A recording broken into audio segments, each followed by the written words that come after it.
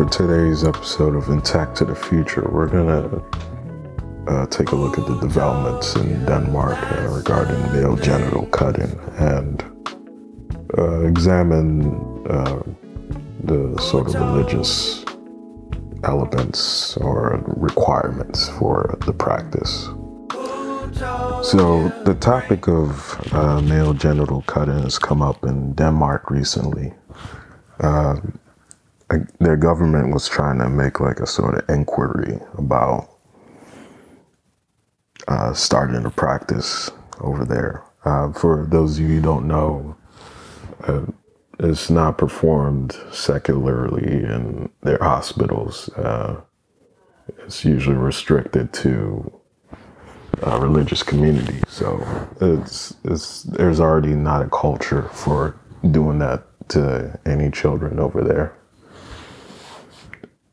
So anyways, the government was trying to, I guess, get the professional opinion for the medical associations over there, but they actually refused. Most of them have just withdrawn from the inquiry. They're basically saying we're not going to sign off on that. That's just not in our conscience. We're not going to enable things to make it easier to cut children. So, I mean, there's like organizations ranging from anesthesiologists to, of course, physicians, obstetricians, nurses, urologists. So it was a very strong coalition. And so this has all been happening within the past month or so. Most recently, the prime minister actually came out and kind of put a finger on the scale. Basically said that we owe it to the Jewish people to not restrict prostatectomy, which is the religious term for male genital cutting.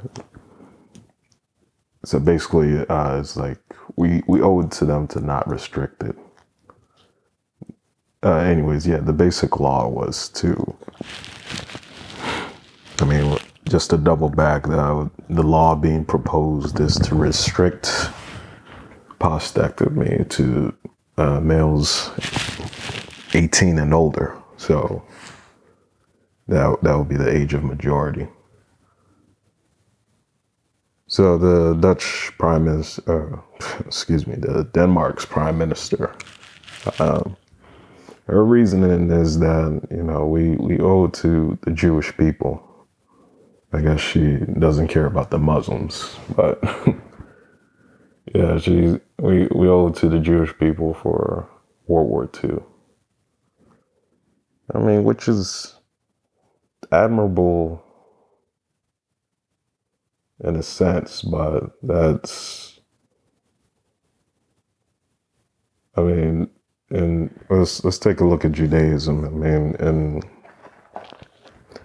none of their texts is it listed that the Brit Milah, as their term for it, that's the term for the covenant, which says a male is to be cut on the 8th day. The thing is, there's nothing in the text which says that doing it after the 8th day is forbidden. In fact, they're quite clear on like who or what it should be done to. They even make a provision for foreigners, and they make a provision for slaves. So obviously it's not a matter of, it has to be the 8th day.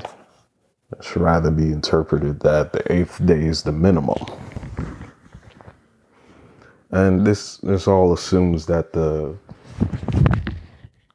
child will actually grow up and want to be cut or even want to practice Judaism. So that's that angle. And then when you go over to Islam, their form of cutting is called khitan. I think Khitan. But it varies from place to place. I mean, some call it sunnah or sunnat or that sort of thing. Now, it's the interesting thing about that is it's not actually mentioned within the Quran. There's a number of scriptures that kind of speak out against it. Let me take a look at those. For instance, there's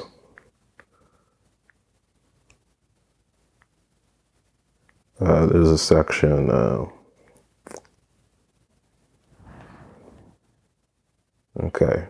You will not see any flaw in what the Lord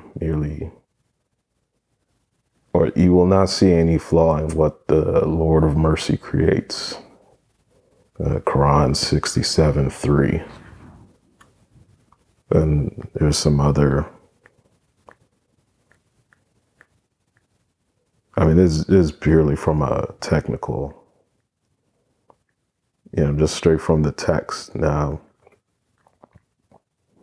there's the argument that, okay, there are some hadiths which say that male cutting is fitra, or it is, it's prescribed in Islam as, part of a cleanliness ritual, which also mentions things like cutting the beard and cutting pubic hair. Now,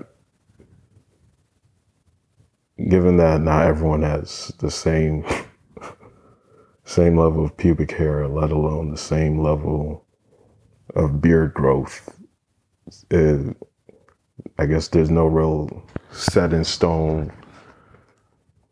There's no real set in stone standard. So, like, how would you enforce that?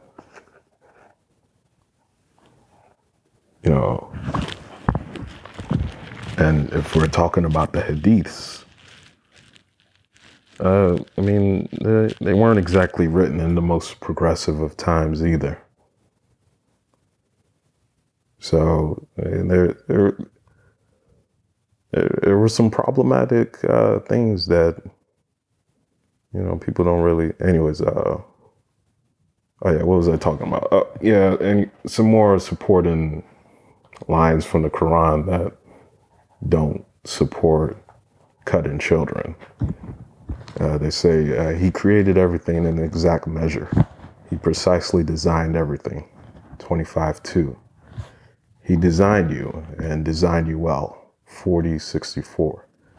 He created the heavens and the earth for a specific purpose. Designed you and perfected your design. 64:3. He created man in the best design. 95:4. Satan said, I will mislead them. I will entice them. I will command them to mark the ears of their livestock, and I'll command them to distort the creation of God. 4:119. We did not leave anything out of this book. That's a big one. 6:38. The word of your Lord is complete in truth and justice. Nothing shall abrogate his words. He is the hearer, the omniscient. 6:115. Say, did you know how God sends down to you all kinds of provisions? Then you render some of them unlawful and some lawful.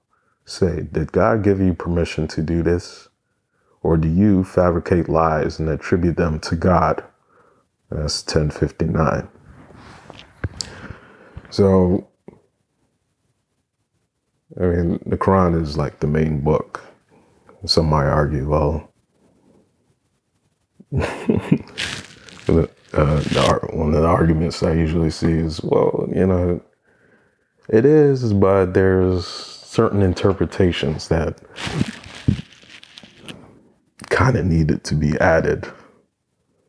So I guess this is like the, what do you call it? The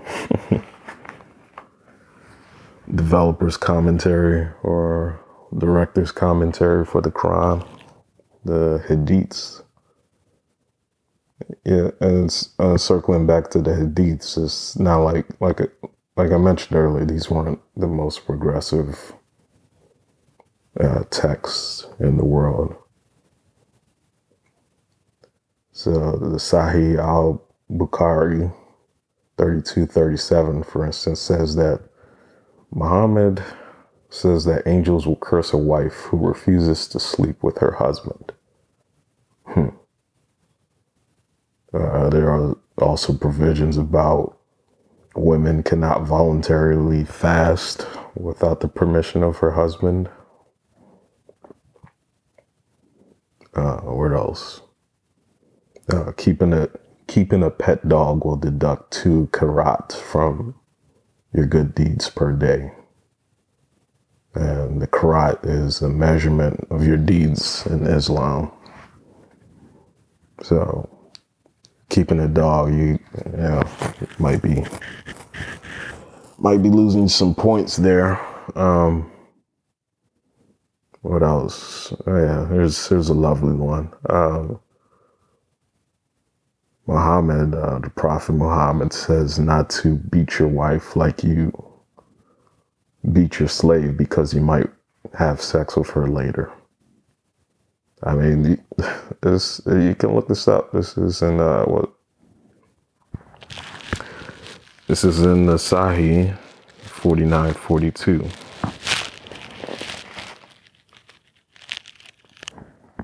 And in none of these is it stated that, I mean, they don't list a specific age for when a male is to be cut, and they don't say that cutting after that certain age is even forbidden. Which is obvious. I mean, both of these religions, they allow adult converts. So if it was really that big of an issue, then people would just never be a part of those religions. So, you know, when we take a look at the developments over in Europe,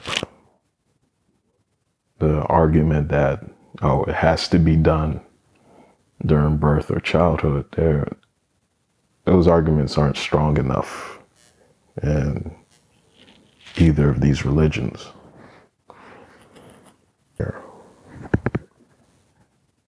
Yeah, of course, one of the main arguments for restricting prostatectomy to consenting adults was that it would generate a demand for illegal back alley or unsafe cut-in ceremonies. But I mean, the thing is, I mean, if there's no real, they're not. If we could take a look at places in like Denmark and Europe, I mean, it's not done in hospitals. I mean, what usually happens is they find a physician or mohel or someone who's familiar with the religion, someone they trust, and that's who usually does it. Obviously, they're not gonna send their kid off to some quack. I mean, but it happens, but you have to weigh the considerations. These are immigrant populations. I don't think if there is a restriction in place, given how given how difficult immigration can be, I don't think they would want to risk their status and just not waiting and delaying it for 10 to 18 years, depending on who's been cut. So that argument doesn't really hold water. Sort of, if we restrict it, then they'll just be more dangerous ones. And I think the biggest thing people ignore about that is these restrictions. It's not necessarily about. I mean, I don't support the idea of just jailing people. I think. I mean, call me extreme, but I think you should. If you really want to do it, don't go to someone else's country and do it. Which is what people do when it comes to their girl children. But that's a whole different subject. I think most importantly, having those restrictions in place is more so about providing a legal framework for the victims in terms of how they would seek justice or recompense for what's happened to them. I believe that they should be able to sue the people involved. I mean, whether it's the Mohels, the doctors, or anyone else. And any doctors perform this should lose their license. I mean, that's a clear violation of their Hippocratic oath. However you say that, it's a clear violation.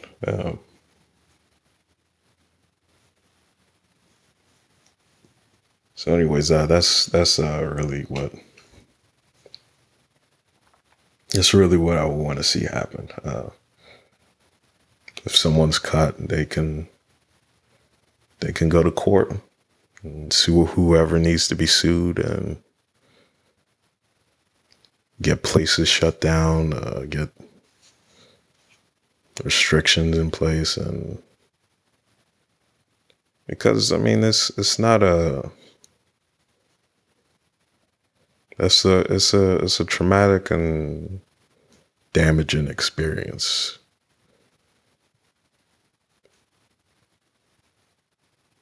I mean, obviously more so when the victim can remember, but even if they can't, it's once they grow up and see. I mean, it's always there. The damage is always there. It's not like it just disappears once they start to gain semblance of consciousness. Anyways, I know I've been all over the place with this. But I mean, that's that's really the nature of the subject.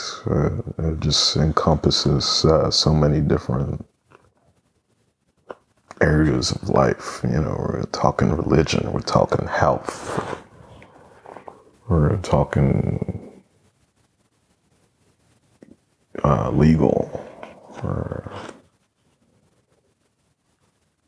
psychological. All different kinds of aspects.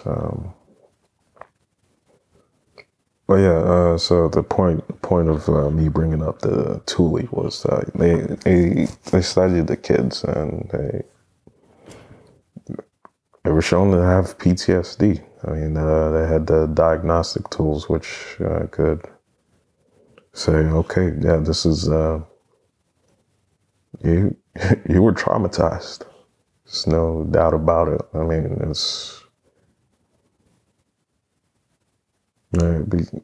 I think 90% of people will admit that, yeah, if it happens when the person remembers, it's definitely traumatizing. But when I bring it up, I bring it up to illustrate that if we avoid doing it to them because they'll be traumatized,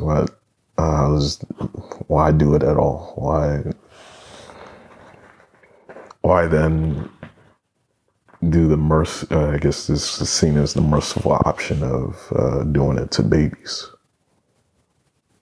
So it's definitely something.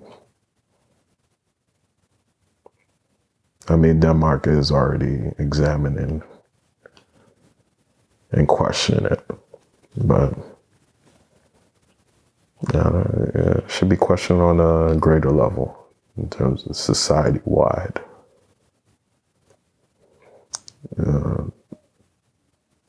Why the inconsistency? Why the hypocrisy?